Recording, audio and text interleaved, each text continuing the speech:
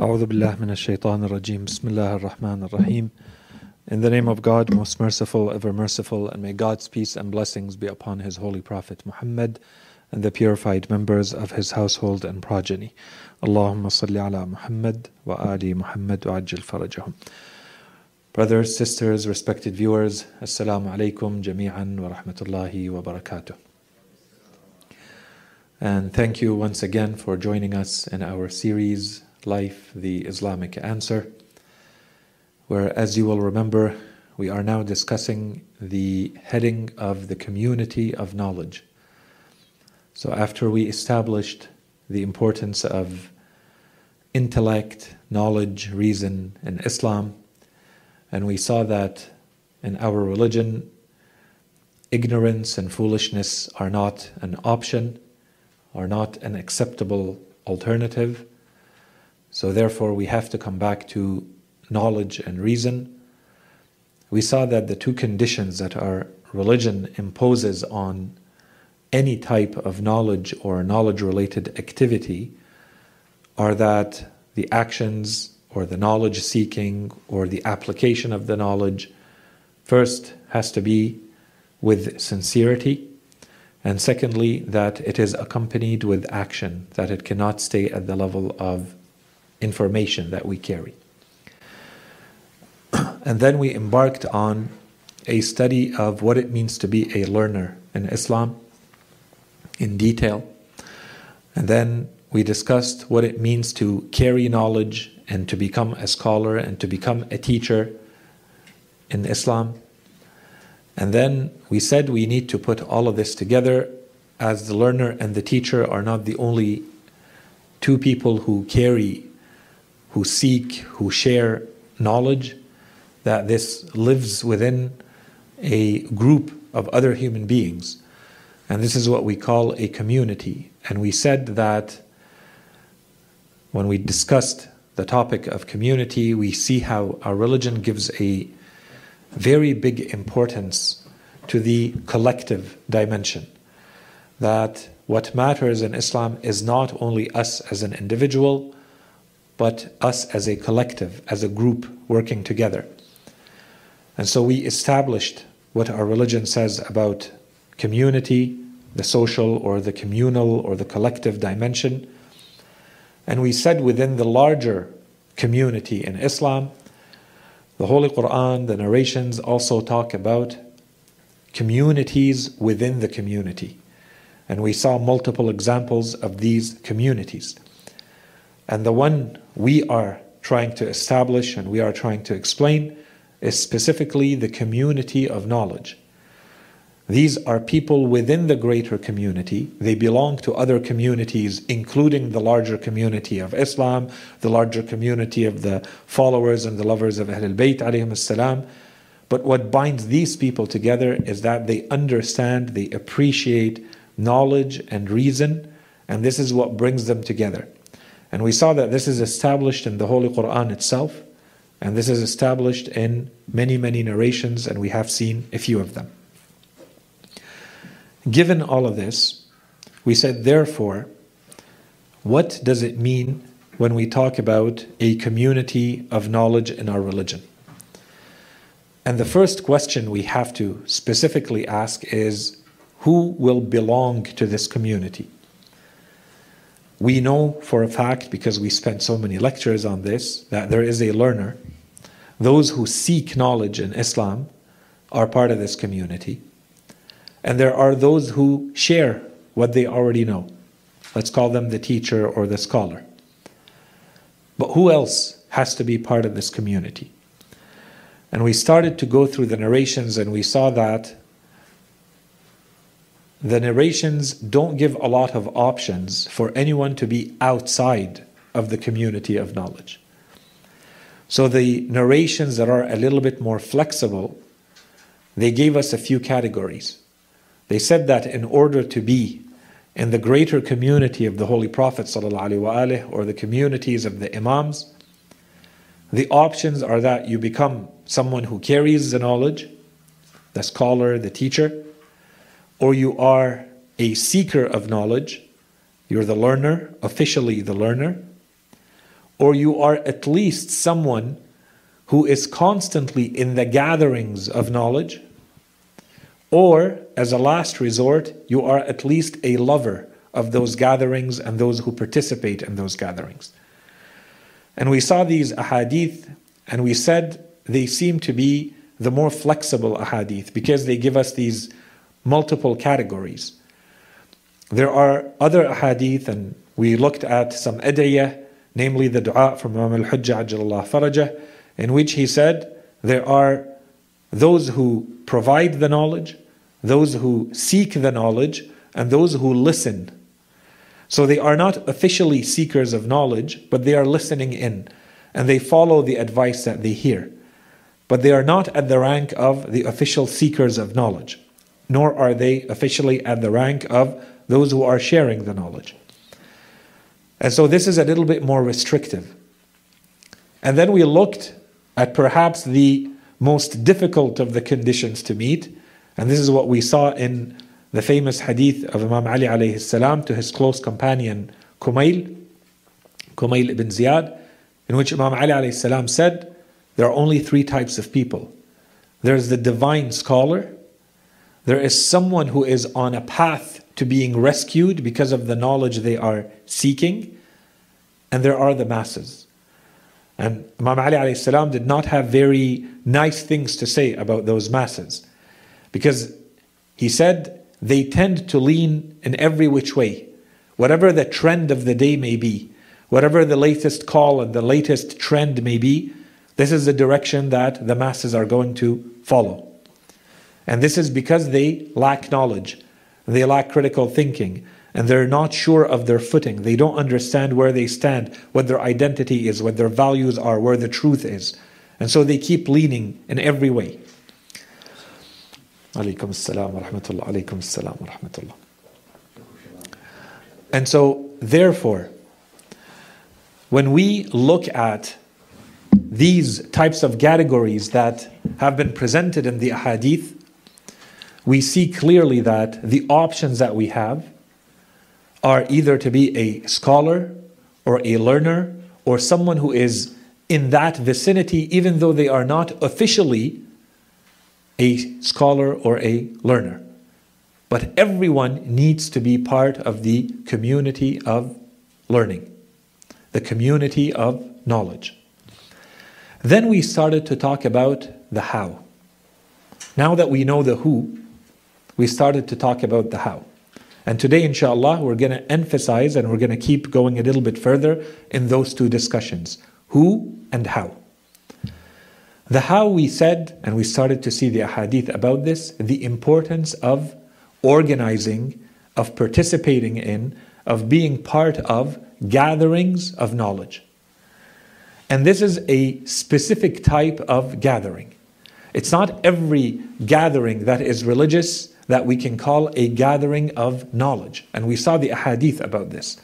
There has to be some sort of knowledge sharing, knowledge receiving, questioning, discussion at least, of knowledge taking place in those gatherings, so that those gatherings are considered to be gatherings of knowledge.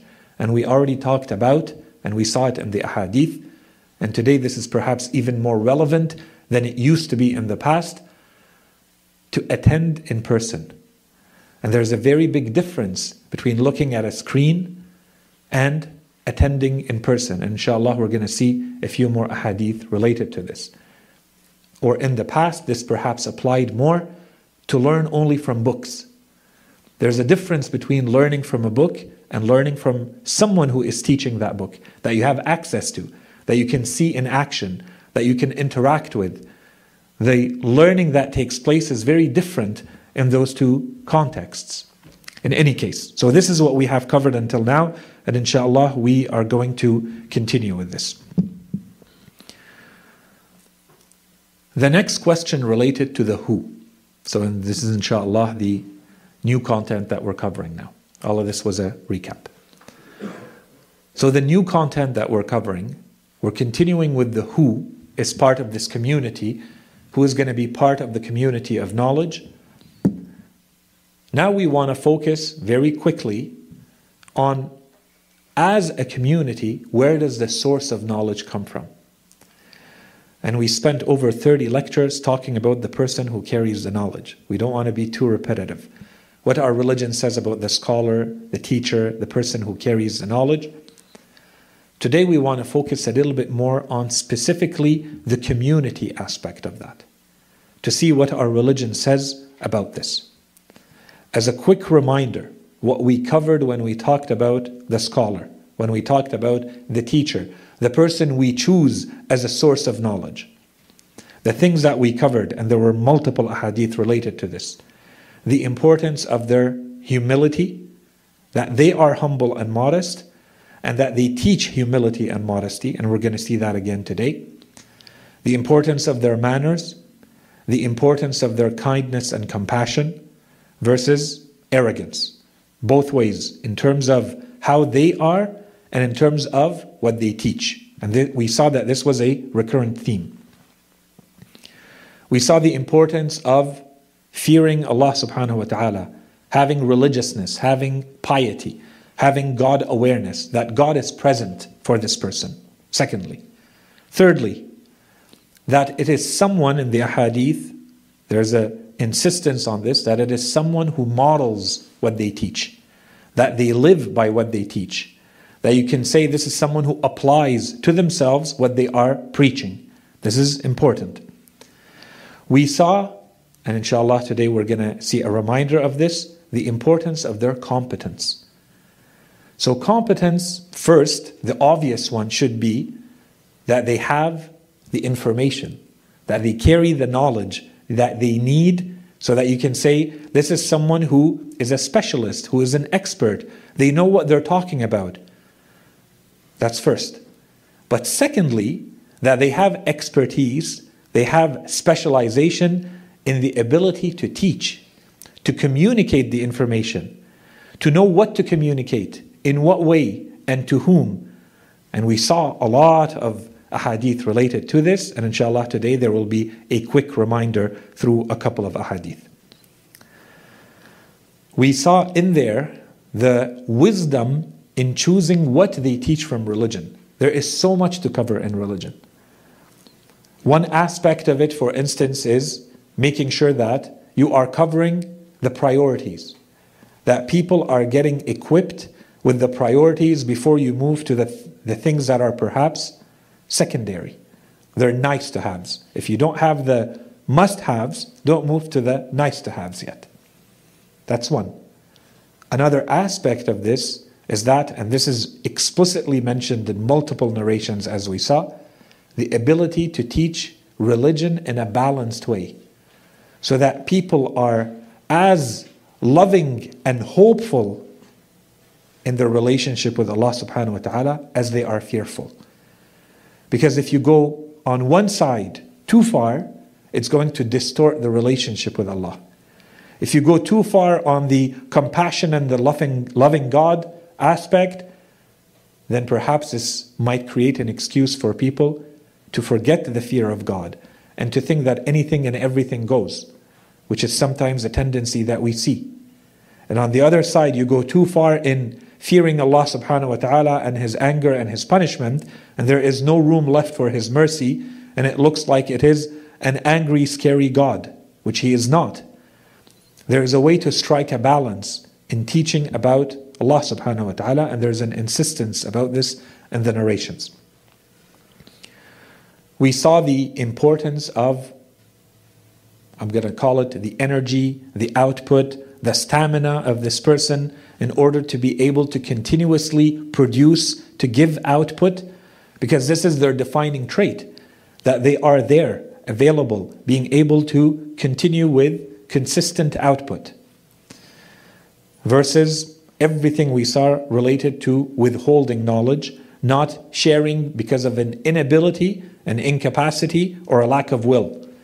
So what good is the knowledge that is carried if it is not being shared? We saw the importance to be a scholar according to the criteria that we saw in our religion, to be someone who spreads certainty, who makes people more firm, more sure of their religion, their faith, their values, their beliefs, as opposed to being someone who spreads doubt and constant questioning. And in fact, it ends up creating a lot of people who are constantly either leaving or at least questioning their faith and their beliefs and their religion. And we saw in a number of ahadith, one of the criteria that is mentioned is it has to be someone, and this is part of the merit or the rank of this person. How do I choose this person? How do I become this person? The person has to be someone who reminds you of God or who reminds you of the afterlife. That's the defining criteria. If you're unsure, this is the final criteria that is given to us by Ahlul Bayt alayhim salam. Is it someone whose sight, whose words, whose actions bring you closer to Allah? They remind you of God, they remind you of death, they remind you of the afterlife. This is how you want to be and this is how you want to behave in this world because there is an afterlife. If it is, you're on the right track. So this we all covered. Now very quickly, the discussion is as a community of knowledge. What does this mean? As communities of knowledge, if we continue the discussion we've started already, this means that as a community we have to be selective, we have to be picky in who we choose, in who we promote, in who we invite to become the source of our knowledge. And to the extent possible, this is what we need to be looking for. In other words, there has to be an intention, there has to be a deliberate will as a community, perhaps sitting together, discussing this, agreeing on this, that there are criteria we're looking for. This is not random. The way we choose the source of knowledge cannot be left to randomness. We have too many criteria. We have a list that we should be able to check off that Ahlul Bayt alayhim salam have given us on what the source of knowledge needs to be, what kind of mold we're looking for, what kind of patterns we're looking for. So the first hadith, and this one we spent a little bit of time on, so I'm not going to repeat all the points we made when we went through this hadith. Now we're looking at it from another angle.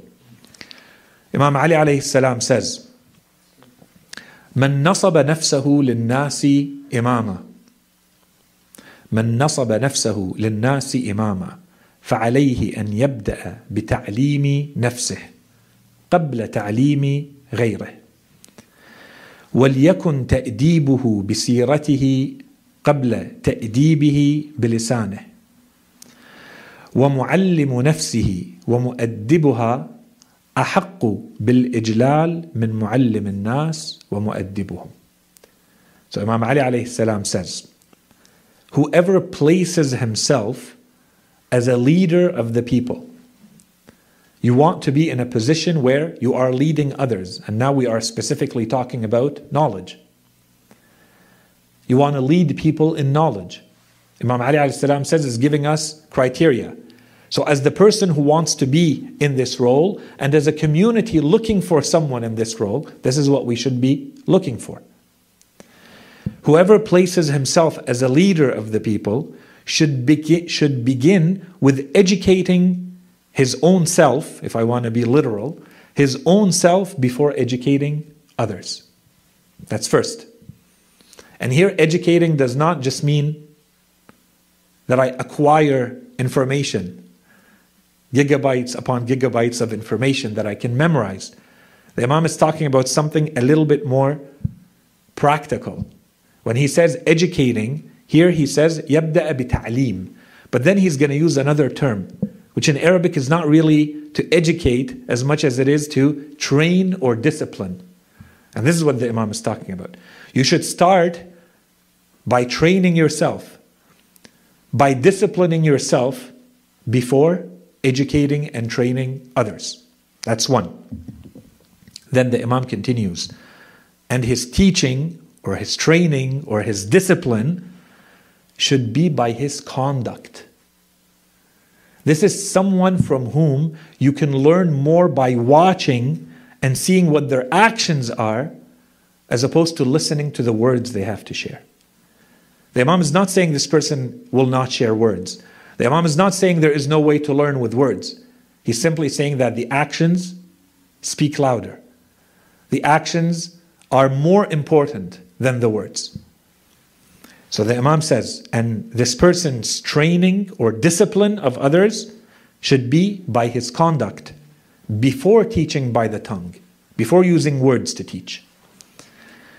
And then the Imam continues, وَمُعَلِّمُ نَفْسِهِ, the person who teaches and trains his own self is more worthy of esteem and respect than the person who teaches and trains others. The true rank of your greatness is how well you have trained yourself, not how well you have trained others. That's secondary. If you do a good job training yourself, the others will learn from your actions. And so the Imam says, the true merit, the true rank, the true criteria is how much you've spent time, energy in yourself, training yourself, educating yourself, disciplining yourself before you move to others. And this means that this is going to show a lot more in who you are, how you conduct yourself and your actions, as opposed to the words that you have to share with people. Now, there's a lot that we can cover here, and a lot of it we have already seen when we discussed the teacher and the scholar in Islam. So all of that, inshallah, I think is clear. The parts that I think we need to focus on a little bit more. So as a community, when you see this hadith, when you see the criteria given to us by Imam Ali alayhi salam, as a community, the question should become, so therefore, who is to be appointed as a source of knowledge?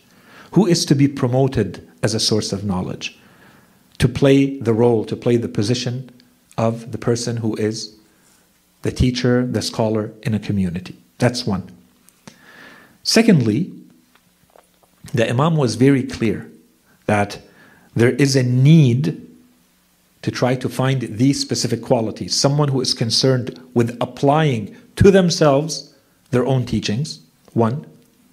And two, that they are a greater role model by what they do before the words that they share.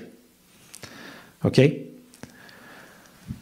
There's a discussion that we had when we talked about when we choose the scholar, when we choose the teacher. So this is a very quick reminder of that. There's a caveat. The caveat is that this may not always be possible. What we should be looking for is what the Imam described.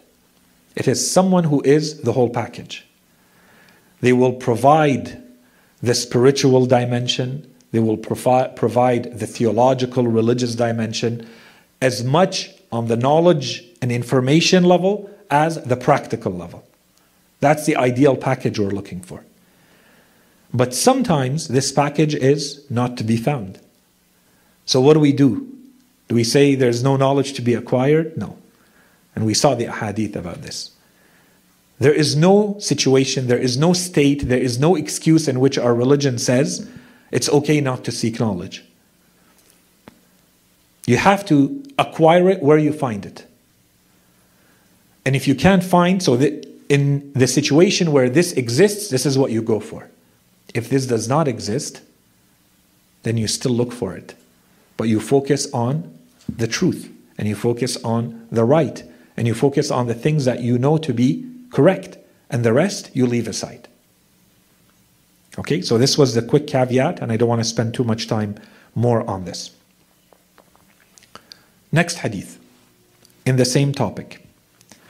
The Holy Prophet ﷺ is still giving us here, in this hadith, more criteria. And I think the hadith to a large extent is very clear. The Holy Prophet ﷺ says, لا تجلسوا عند كل داع مدع يدعوكم من اليقين إلى الشك. I'll read the first part, read the translation, and then I'll read the second part and read the translation.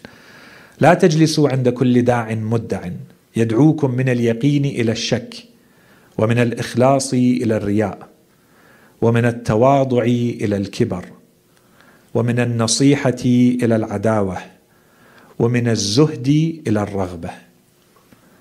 So the first part, the Holy Prophet says, do not sit before just anyone who invites or pretends or claims to be someone who carries knowledge.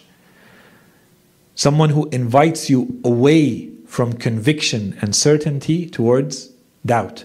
Don't sit beside this person. Don't take this person as a source of knowledge. Someone who makes you constantly doubt. There are things that you know for sure, or you thought you knew for sure about religion, and this person constantly makes you doubt those things. The Holy Prophet is saying this is not the source of knowledge you're looking for. And from sincerity towards showing off. Someone who reminds you of the importance of what others are thinking. How are they seeing you? How are they perceiving you? The Holy Prophet says, no, focus on the person who makes you focus on your sincerity. What's the real reason you're doing something? Make sure that that reason is sincere. It's your relationship with Allah subhanahu wa ta'ala.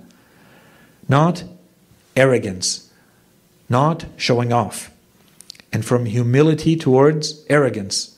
Someone who calls you to arrogance. Always be bigger, better, more dominant, more superior. The Holy Prophet says, no, go to the person who teaches you to be modest, who teaches you to be humble. And from good counsel towards enmity. Our religion always says the best way to resolve things is compassion, peaceful, unity. And then there is another way to deal with things which is constantly clashing, or enmity, hatred. The Holy Prophet says, go towards the person who teaches the compassion and kindness and good advice, as opposed to enmity and hatred. And from detachment towards wants and desires. Detachment from this world. Someone who constantly pulls you back to this world. Constantly reminds you of the importance of this world. As opposed to learning how to detach yourself from it. You're not a slave of anything in this world. You have to be higher. You have to be above it. There's a way to look at things and to use this world to improve yourself and to be a better person. To be stronger and better in this world. You're building this world and the next. And there's another way where you become a slave to this world. It's all about this world. Wealth, possessions, money, appearances, and so on and so forth. And all of this, the Holy Prophet says, وَمِنَ الزُّهْدِ إِلَى الرَّغْبَةِ. We all have needs. We all have wants. Are you able to keep them in check? To stay disciplined? Or do you simply follow wherever your desires go? The Holy Prophet says, the person who teaches you just follow your desires. Whatever you feel like, that's what's to be avoided. And instead, and so the Holy Prophet gives us the other side of the coin. Just to be clear, he could have left it here, because the logical conclusion should be clear. No, the Holy Prophet made a point to state it. وَتَقَرَّبُوا إِلَىٰ عَالِمٍ يَدْعُوكُم مِنَ الْكِبَرِ إِلَى التَّوَاضُعِ وَمِنَ الرِّيَاءِ إِلَى الْإِخْلَاصِ وَمِنَ الشَّكِّ إِلَى الْيَقِينِ وَمِنَ الرَّغْبَةِ إِلَى الزُّهْدِ وَمِنَ الْعَدَاوَةِ إِلَى النَّصِيحَةِ. So the Holy Prophet says, instead, get closer to the scholar who invites you away from arrogance and towards humility. Away from showing off towards sincerity. Away from doubt towards certainty. And this one, we said, is a big one, and we spent a lot of time on this. The importance of going to those who give us certainty in what we believe, not who spread doubts. Away from worldly desires towards detachment. And away from enmity towards good counsel. This was all good and nice. The reason I'm mentioning this hadith is for this part. That is even more relevant perhaps to what we're talking about. There's a very strong spiritual dimension in what we covered, and it's extremely important. The second part is going to summarize it and go beyond. The hadith says, وَلَا يَصْلَحُ لِمَوْعِظَةِ الْخَلْقِ إلا من خاف هذه الآفات بصدقه وأشرف على عيوب الكلام وعرف الصحيح من السقيم وعلل الخواطر وفتن النفس والهوى. So here the Holy Prophet adds another layer. He's now not only talking in general about what it means to be a good scholar, someone who simply carries knowledge. Now he is specifically talking about the person who wants to preach to others, specifically in that role. And so he starts by saying, and none is qualified and none is capable of preaching, teaching, giving advice to people except, and now he's going to give us the conditions. This is very clear. This is a checklist. We can't say our religion didn't tell us who to go for. And the checklist is very meticulous, very accurate, very academic, if we wanted to say it in today's world, today's words. The Holy Prophet says, first, accept the one who sincerely fears these illnesses, these conditions, these afflictions. Because he just described things like arrogance and uncertainty and desiring this world. So first, we're looking for sincerity. Someone who sincerely is fearful or hateful of these bad, illnesses of the soul or heart. That's one. We're looking for sincerity. So it starts from within. Then the Holy Prophet says, and who is well aware of the defects of speech. Someone who knows how to communicate the information appropriately so that people understand. You understand when they're talking what is correct and what is incorrect. There are flaws in the speech, and he's going to go even further in thinking. There are certain ways people think and certain ways people talk.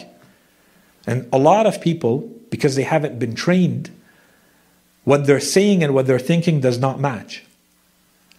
They might think the right thing, they are not able to express it in the right words, or to say it in a way that is convincing, clear, concise, so that you get to the point and you don't leave things hanging. All of this falls under this person having knowledge of the defects of speech. I'm looking for someone who knows how to communicate. And I'm specifically choosing the word communicate. Today, when you go to university, one of the disciplines you can study, and you can get a full bachelor's or a master's degree and continue your studies, is called communication. This is very different than saying someone who knows how to speak. No, I'm saying someone who knows how to communicate. Communicate takes everything else into consideration. Not only information being shared. Who is receiving the information? In what context? What are the priorities? Through which channels? What's the time? What is the audience? What is required? What are the priorities? What else is going on in culture, in society? And the Holy Prophet is going to mention that. He's going to hint to that in the hadith. All of that falls under communication. The Holy Prophet is being very clear, someone who is well aware of the defects of speech or communication. And then he says, and who distinguishes between that which is sound and that which is an ailment. Or in another way, because he's using maybe a metaphorical language, عَرَفَ الصَّحِيحِ مِنَ السَّقِيمِ. It's as though he's saying between healthy and unhealthy. Or in another way, he's saying truth and falsehood. Right and wrong. This person has to have that ability at least. And this ability becomes a lot more important when you're preaching, when you're a public figure, when you're asked questions. And usually the questions are not going to be about things that are entirely black, entirely white, entirely clear. Those are easy. There wouldn't be any questions about them. They're going to be about things that are ambiguous, things that are unclear, gray, the in-between. Is this person able to distinguish between the healthy and the unhealthy? Between truth and falsehood in those situations? That's what we're looking for. The Holy Prophet continues, and the defects وَعِلَلِ الْخَوَاطِرِ, the defects of thinking, the defects of thought. The khatara is a thought that crosses your mind. This person has this type of expertise. They know how people think. So when I say something, I know where your mind goes. And when you're asking something, I know where it's coming from. You may not be using the right words for it, but I know where it's coming from. I understand how people think. This is what the Holy Prophet is saying. And perhaps there is also a spiritual or religious dimension to this. Where does the mind wander? These are also khawatir. Where does your mind lean towards? You have to be able to acknowledge that, understand it, and address it in what you're communicating. And then the Holy Prophet says, وَفِتَنِ النَّفْسِ وَالْهَوَى. And so these are the tests and the tribulations of the soul and someone's desires. So, in other words, the Holy Prophet is saying, this is someone who understands human beings. You understand what pulls inside of you. You want to be good, but there are weaknesses. You know what is right, but you're going to be pulled in another way. It has to be someone who understands these faculties and how to address them and how to talk about them and how to give the right counsel and the right advice so that people understand and they feel equipped the next time this happens. When you put all of this together, so the Holy Prophet talked about knowledge. So again, I would say here, therefore, as a community, this is our checklist. When I'm looking for the source of knowledge, this is someone who has knowledge. They have information, clearly. What else? This is someone who has morals. What else? This is someone who has enough wisdom and good judgment to know what to choose in religion and how to choose it. What else? They have a high degree of spirituality and sincerity. They believe in what they're teaching. And it has to show in their actions. It has to show in their life. Next, the Holy Prophet talked about what we called earlier in the series, expertise in teaching. This is a specialist in their field. They know how to communicate. So this has to do with the type of information that is being shared. And they know how to be effective with people. This is someone who can touch the soul, touch the heart. They are convincing in how they present the information. They understand how people think and what they need to hear. All of this is covered in what the Holy Prophet said, including communicate, yes, including logic and argumentation and being convincing. And it's one thing that I convince you. It's another thing that I equip you so that you can go out there in the world and be convinced and convince others. So that you have the tool. It's not that the moment you hear me talk, you say, yeah, I'm convinced with what this person said, but I'm not really sure how they got there. This is very different. This means I'm not really equipping you. I'm a good speaker. I'm very confident. I know how to provide the information in the right way so that you say, yeah, this was a well-delivered speech. But it doesn't mean that you're necessarily convinced of this yourself and that you can now take this and openly and sincerely and objectively say, I believe in this and I can go defend what I believe in the world. And this is what we're looking for. Especially in today's world. Correct?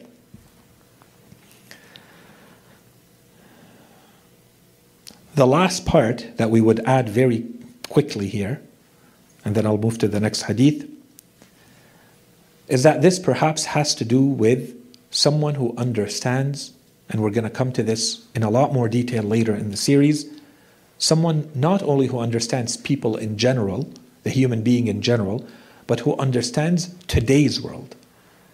They understand what's going on in society right now. They understand society, they understand the political system, the economic system, they understand what people are thinking, what's affecting their thoughts right now. They understand the time, the place and the time. Perhaps if we were to move to Norway, they're dealing with different things. If we move to Australia, they're dealing with other things. If we move to Africa, they're dealing with other things. If my audience are people sitting here right now, they're dealing with different things. What are they dealing with? What's relevant to them? Okay, this is indirectly. We don't have time to go through the hadith in a lot more detail. This is indirectly touched by in the hadith. Someone who understands, and we talked about this when we went through the verse from Surah At-Tawbah. We said the Quran insists that those who are the sources of knowledge in a community are from within. They grew up in that community. They understand the needs of that community. They're not a foreign visitor from the outside. That can have its merits. But the model the Quran presents is that someone from the community becomes an expert, a specialist in religion to come back to their own people. That's the model that the Quran preaches and presents.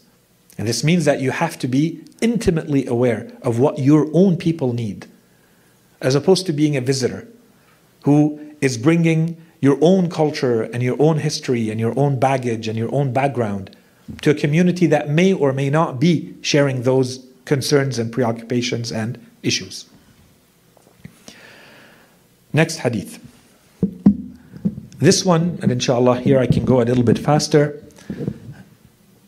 This one is a little bit more specific about the spirituality of this person. The Holy Prophet ﷺ says in one hadith, قال عيسى بن مريم للحواريين تحببوا إلى الله وتقربوا إليه قالوا يا روح الله فمن نجالس إذن قال من يذكركم الله رؤيته ويزيد في عملكم منطقه ويرغبكم في الآخرة عمله. So the Holy Prophet ﷺ says that Prophet Jesus, son of Mary, peace upon him, said to the disciples, make yourselves more beloved to God and seek nearness to Him. There's a whole part of the hadith that I'm skipping to keep it short. And so they ask Prophet Jesus, and so who do we associate with? Whose company do we remain in? Who do you want us to sit with in our gatherings when we sit with people? Who do we sit with? And here he was talking about knowledge and scholars. So he gave them 3 criteria. And we've mentioned them in the past. This is just a quick reminder. He said, the one whose sight, when you see them, whose sight reminds you of God. That's 1. 2, and whose speech increases your actions. So that when you listen to them, you feel now ready to go and act. You say, I've lagged behind. I need to do a lot more. I need to be more positive and more energetic and more vibrant. I have to go do good actions, good deeds. This is the kind of energy I want from the speaker, not the opposite. Not, I feel depressed and there is no hope and none of this is going anywhere. Okay. So whose sight reminds you of God, whose speech increases your actions, and whose actions make you desire the afterlife. When you see how this person conducts themselves, their behavior, their decisions, how they are in the world, they remind you of the afterlife. And so this is what we said before, and these are recurrent themes in a lot of ahadith. Whether they use this wording or similar wording, the meaning is the same. You want someone who is bringing you closer to Allah subhanahu wa ta'ala, who is filling you with hope and energy, making you more positive, that you want to go and act and do good and be a better person. And they remind you that there is an afterlife.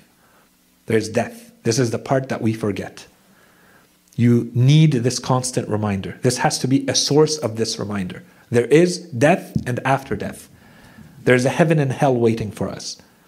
Therefore, act, live your world, live your life with that in mind. So long as that's kept in mind, you have no issues.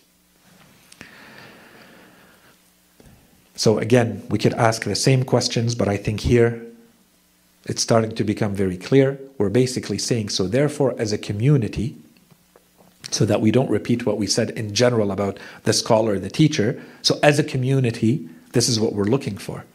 This is what we need. This is the source of knowledge that is required in the community. So again, we need to plan, we need to discuss, we need to be strategic, whatever it means to you.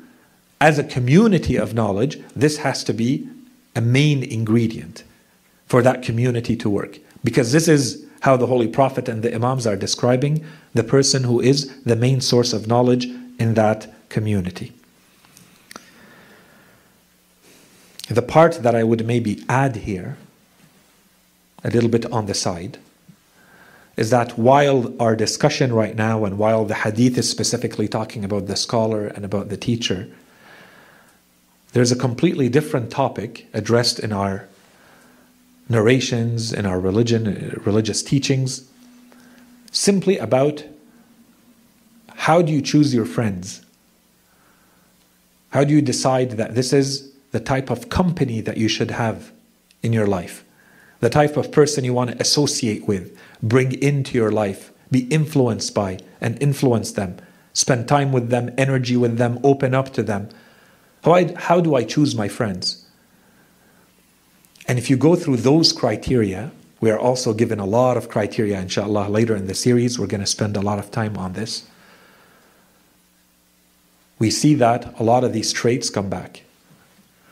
You also want your friend to be someone who reminds you of God. You also want to be someone, the friend, you want them to be someone who uplifts you, who makes you want to do more good in the world. You're constantly being pushed to be better, to be improved, positive. The Holy Prophet is very clear. يَزِيدُ فِي عَمَلِكُمْ مَنْطِقًا. When they talk to you, you want to act more. You want to do more. This is not a downer. This is not someone who makes you depressed, who brings you down, who makes you pessimistic. No, it's the opposite. Okay? And these are very desirable traits. Our religion says, when you see someone who is a downer and depressed, if you have the ability to uplift them, go ahead. This is important. You're consoling them. You're there for them. But if they're going to drag you down with them, it means you have no ability to lift them up, then it's better for you to stay away. One person going down is better than two going down. Let someone else deal with that. They have the ability, they are equipped to go deal with something like that and lift this person up. There's a reason for that. And so this applies to the scholar, but it applies to the friend as well. And finally, the actions make you desire the afterlife, make you want the afterlife, remind you that there is death and something after death. This applies to the friend and the companion and the person you're bringing into your life as much as it applies to the scholar and the teacher.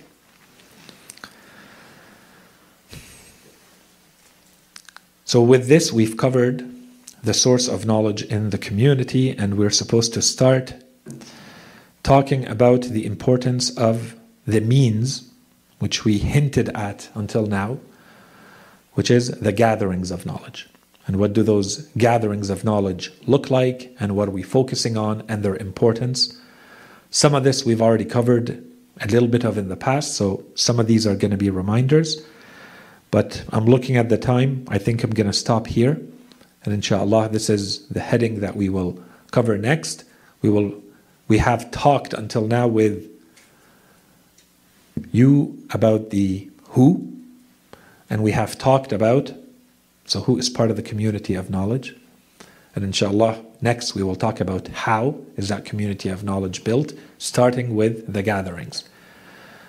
As I said earlier, there are two specific roles, communities, participants in the community of knowledge that I wanted to address in a little bit more detail, because they're usually never addressed in this way and not under this type of heading for sure. So inshallah, we're going to leave that to next. which is those who are intellectuals and the educated. So you are not necessarily a specialist or an expert in religion, but you do have expertise and knowledge and specialization in other fields. How do you fit into the community of knowledge? Do you have a place there, or is it simply limited to religious knowledge? I think that's a discussion we need to have that is becoming more and more pressing and relevant in today's world. And the second topic has to do specifically with women or sisters and the community of knowledge, because there are distortions around this and we need to fix them to make sure that we're all on the same page. Because until now, and we are now at lecture 82, 83 in this series, and we have been talking about reason and knowledge and intellect in Islam for 83 lectures now, and today's lecture is very short compared to other lectures. And not once did we encounter a hadith that says this is specific to men, for instance, or brothers, or boys. Correct? For those who have been here from the beginning. So we want to make sure that we make this topic very clear. There are questions that I have received around this, especially now that we're talking a little bit about the community of knowledge and what it looks like and who belongs to it. And so when we said everyone belongs to the community of knowledge, we need to provide a little bit more details around that. So inshallah, the next time we meet, we talk about the gatherings of knowledge and how important they are in our religion.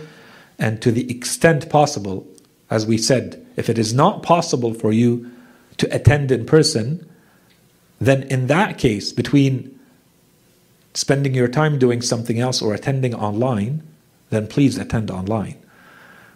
But if it's between attending online and attending in person, then always choose attending in person. And inshallah, this is what we want to talk about the next time. Okay, so let's stop here. وَصَلَى اللَّهُ عَلَى سَيِّدِنَا مُحَمَّدٍ وَعَلَى آلِهِ الطَّيِّبِينَ الطَّاهِرِينَ. So if there are any questions, concerns, comments, we'll take them. Ahsantum. So the question, because they don't hear it online, so I repeat the question in case it's still on. Ali, I'm not sure. So the question is, in today's world and in today's societies, there are three sources of knowledge, or what we can consider to be three schools for the information that we may be exposed to. The family and immediate or extended family, for instance, being one. The rest of culture and society being another school or a source of information and influence. And finally, the actual schools in the literal sense that are imparting information, and this is where we go to educate ourselves. So where do we turn to? What do we turn to when we are trying to seek knowledge, when the information that we're getting is coming from all of these, and in a lot of cases it is very contradictory. Of course, the information is not going to be the same. In short, and so I will refer quickly to the series. In the series and what we have covered until now, of course, we are focused on the truth. And we are saying that we are, as Muslims, our core values and our core foundation and belief is about seeking out the truth. We look for the truth wherever we find it. That's where we want to be, and that's where the source of information that we're looking for is supposed to be. We have a certain amount of knowledge and things that we consider to be truth that we know. And inshallah, later in the series and the next themes, we're going to talk about things like the human instinct, the fitrah as it is called, and Allah subhanahu wa ta'ala has created human beings in a certain way, and what happens when you spend time in society, and what happens when you commit sins, or you're distracted, or what happens to that primordial nature, the true original nature that we have, that is supposed to recognize truth and falsehood, supposed to recognize right and wrong, what happens to it? And we believe that religion is supposed to bring us back to that fitrah. It teaches us to go back to our original state, the way Allah subhanahu wa ta'ala has created us. If we look at what is being taught in schools today versus at another time. Or we see what is happening in culture and society today versus another time. The truth is that, and this is the easiest argument to use for this, is that what is being taught today is very different from what was being taught 20 or 30 years ago. And what was being taught 30 and 40 years ago is very different than what was being taught 100 years ago. For the things that are not considered to be the science. Those things that are constantly changing, we have to always be careful. Who says that what you're teaching me today is going to be what you teach me in 2 years or 10 years or 30 years? Which means that this is open to interpretation. Which means that I have to make up my own mind about it. And perhaps simply listening to what culture says, what I'm going to read in novels and see in movies and hear in music and, being constantly exposed to in culture and society, this is not really the truth. This is in reality the trend of today. We're not really interested in the trends of today. We are interested in the truth. The truth is what we believe to be contained in our religion. So whatever brings you back to that, to answer your questions in that way, what is the truth? The truth that doesn't change. The truth that matches your human nature, your human instinct. This is what we're looking for. We believe that the better someone understands our religion, the better someone is going to be able to bring us to that truth. So if in our family we have people who know this religion, of course they will be able to bring us closer to that truth than what we will find in the outside world, whether it's the school or culture and society. This is what we're looking for. People are allowed to believe whatever they want. We are interested in the truth. So if I'm looking for the truth that doesn't change, we believe Allah subhanahu wa ta'ala revealed it. So that no matter what happens in the world, Allah subhanahu wa ta'ala told us, this is the truth. You always come back to this. Today, to run a country, they say you have a constitution. No matter what you do in that country, no matter which laws you come up with, it cannot go against the constitution of that country. Our Imams, when they talk, for instance, about the Quran, they said, this is the constitution that God gave human beings. And so they say, don't you want to at least look in that constitution once a day, just to see what God has taught, what God has put in place? He's giving you kind of, we call it a sandbox. He's giving you the red lines, the big framework within which you can keep working. You can do whatever you want so long as you stay within this. This means that there are limitations. So long as you stay within this, you're in the truth. This is what the truth looks like. Because around you, everything is constantly going to be changing. Sometimes it will be all truth, sometimes it will be partial truth, half and half, and sometimes it will be all falsehood. It doesn't matter. I know what my truth is. I believe Allah subhanahu wa ta'ala shared it to me. And as for why I believe Allah shared it with me, this would require the Aqa'id series, which we covered. And inshallah we'll cover again in the future. Right? There is a reason why we believe in God, and we believe in religion, and we believe in the Quran. We have very solid, convincing arguments. We believe that nothing else makes sense. This is the only way for the world to have meaning. And if this doesn't have meaning, then anything goes. It means that there are no laws. It means that everything is contradictory and anything goes. But we know as human beings that that's not the case. If you start walking in the street and someone comes and hits you for no reason, you consider that to be wrong. That's a truth. Every human being on earth would say that's wrong. It's not because we just sat together and we decided, if someone hits someone while they're walking in the street, then we're going to decide that this is wrong. Just like we decide that, this red light means you stop. We can all agree that tomorrow, we'll use another color to stop. That's fine. We can agree on that. Not all human beings agree that a red light means to stop. You have to be trained, you have to be taught that when you see a red light, you stop. A child would not stop. if they don't know traffic signs. But a child would find it an injustice and a wrong if they're just walking and someone hits them. That's what we mean.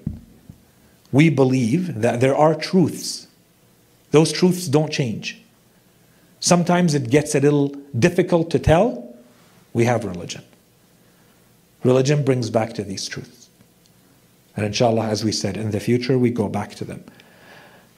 A second point related to this topic, which we made extensively and repeatedly when we talked about the scholar and the teacher, is that the idea is not that we are focused only on outside of ourselves. Sometimes I look at knowledge as being this thing that you learn over 30 years, over 50 years to become an expert in religion.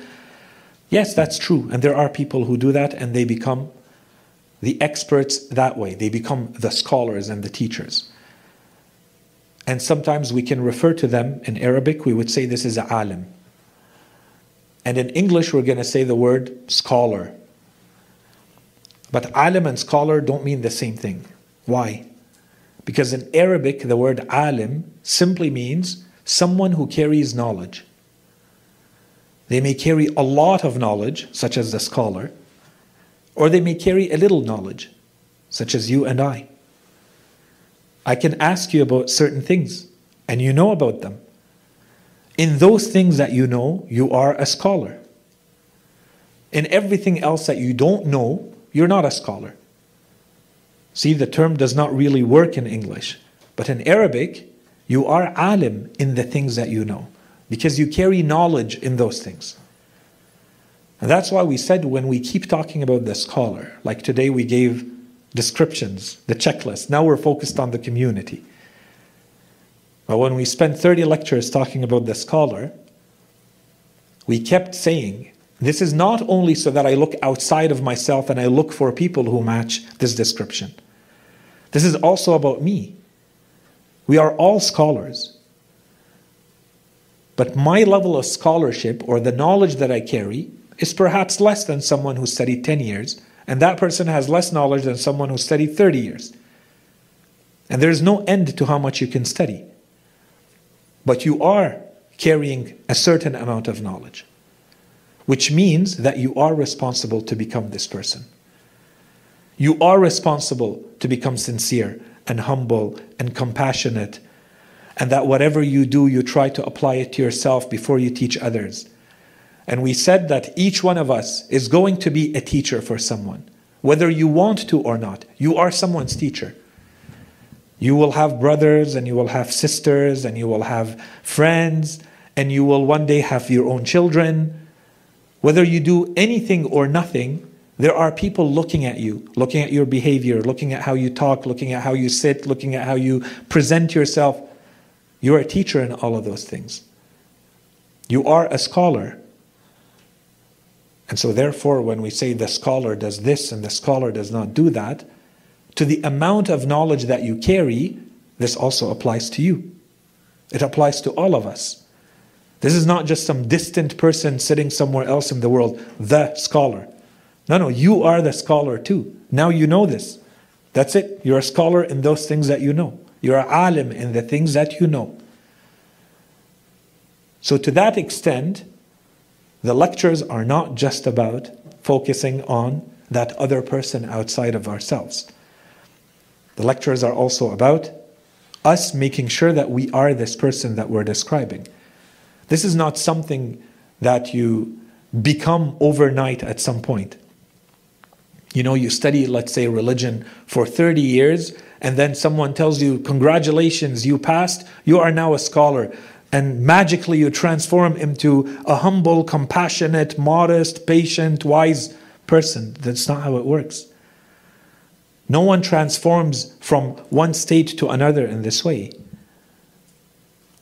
As you acquire more and you keep working yourself more and more and more, you train yourself, as Imam Ali alayhi salam was saying in his hadith, the person who trains himself, they discipline themselves before they look at others. This is a scholar. This is a person who's worthy of respect and merit. This is a true scholar. This is what we're looking for. You do that, you're a scholar. We should all be doing that. Correct? So inshallah, this is the part that perhaps I should have added today, but now we're focused on what to do as a community. And inshallah, we're going back to the more spiritual, psychological dimension. وصلى الله على سيدنا محمد وعلى آله الطيبين الطاهرين.